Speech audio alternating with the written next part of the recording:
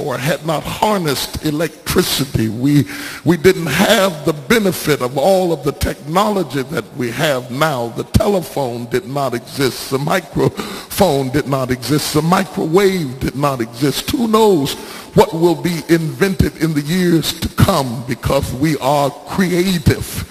Even without money, without resources, as I've traveled throughout the bush in Africa, they have shown me how they built houses out of the dung from cows and branches and sticks, and took wood and carved it into giraffes. If you put man anywhere, he will create something, because he is created in the likeness and the image of God.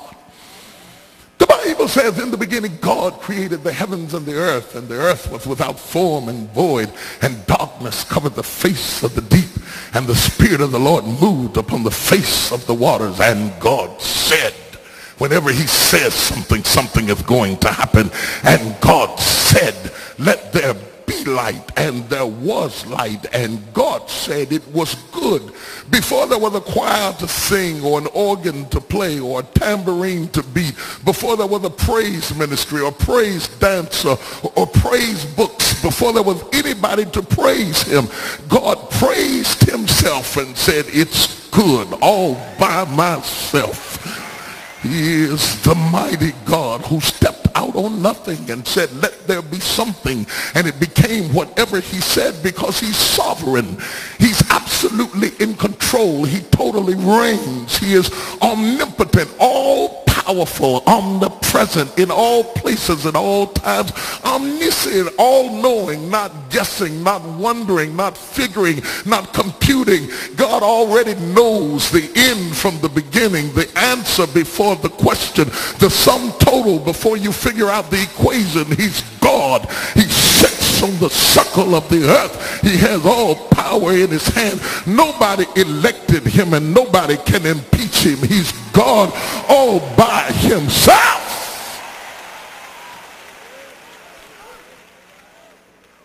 Our God is an intelligent God. John begins to teach about it, and he says, in the beginning was the Word, and the Word was with God, and the Word was God. All things were made by him, and without him was not anything made that was made.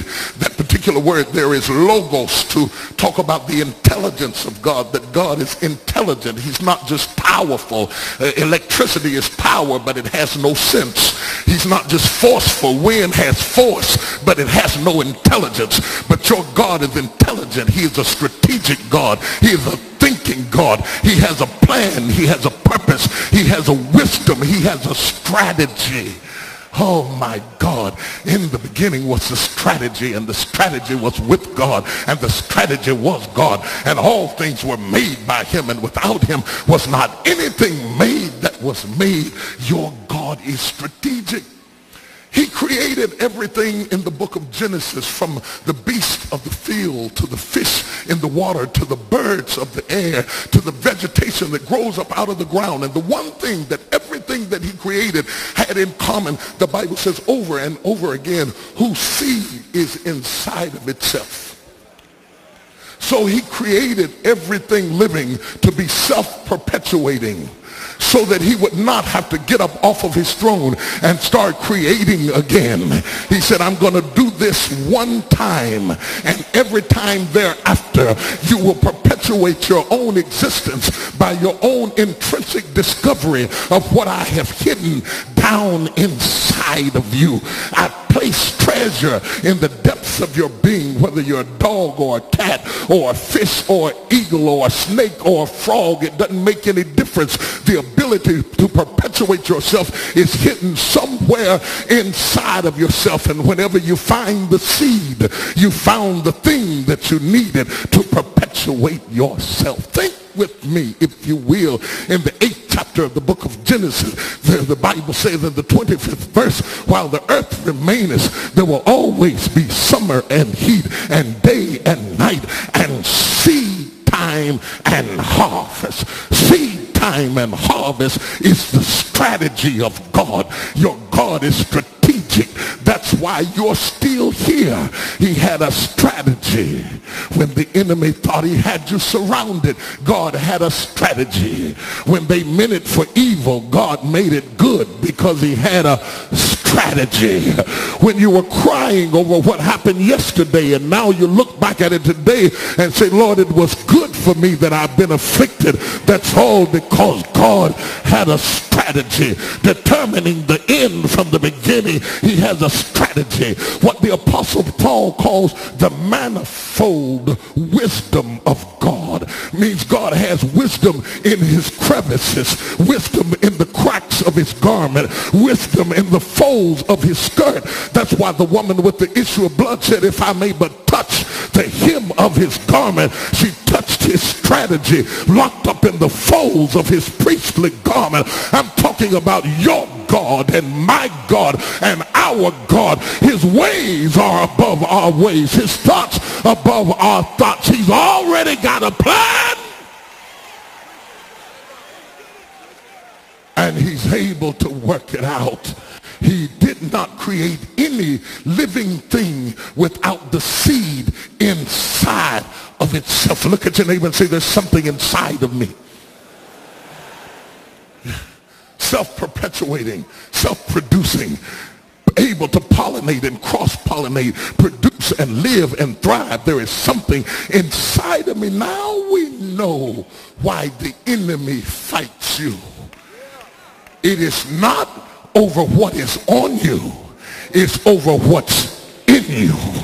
And if you were to discover what was in you, then everything around you would begin to change through the power of the audacity of self-discovery. I think we spend too much time trying to discern other people. For your deliverance, my brothers and sisters, will not come from discerning what is in me. Your deliverance will only come when you can discern what is inside of you. There is something in you that the enemy hates you for.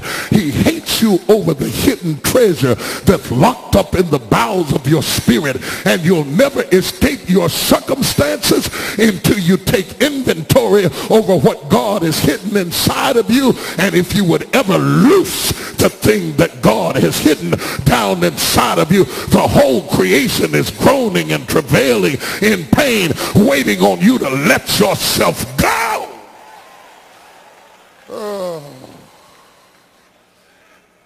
Waiting on the manifestation of the sons of God.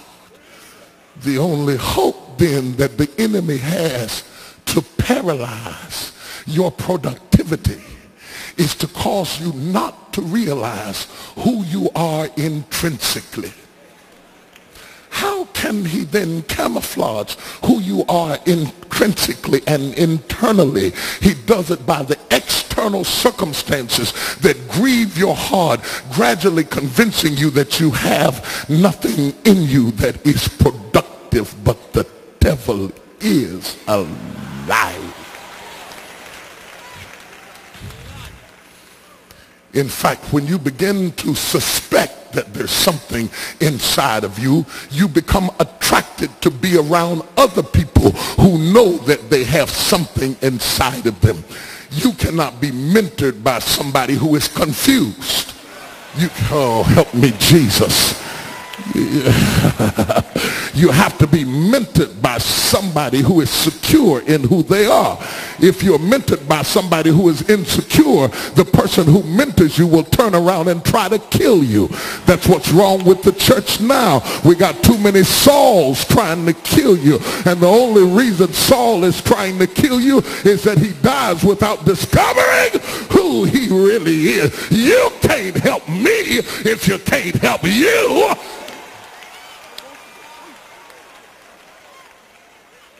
Oh, talk to me, somebody. I feel something in this room.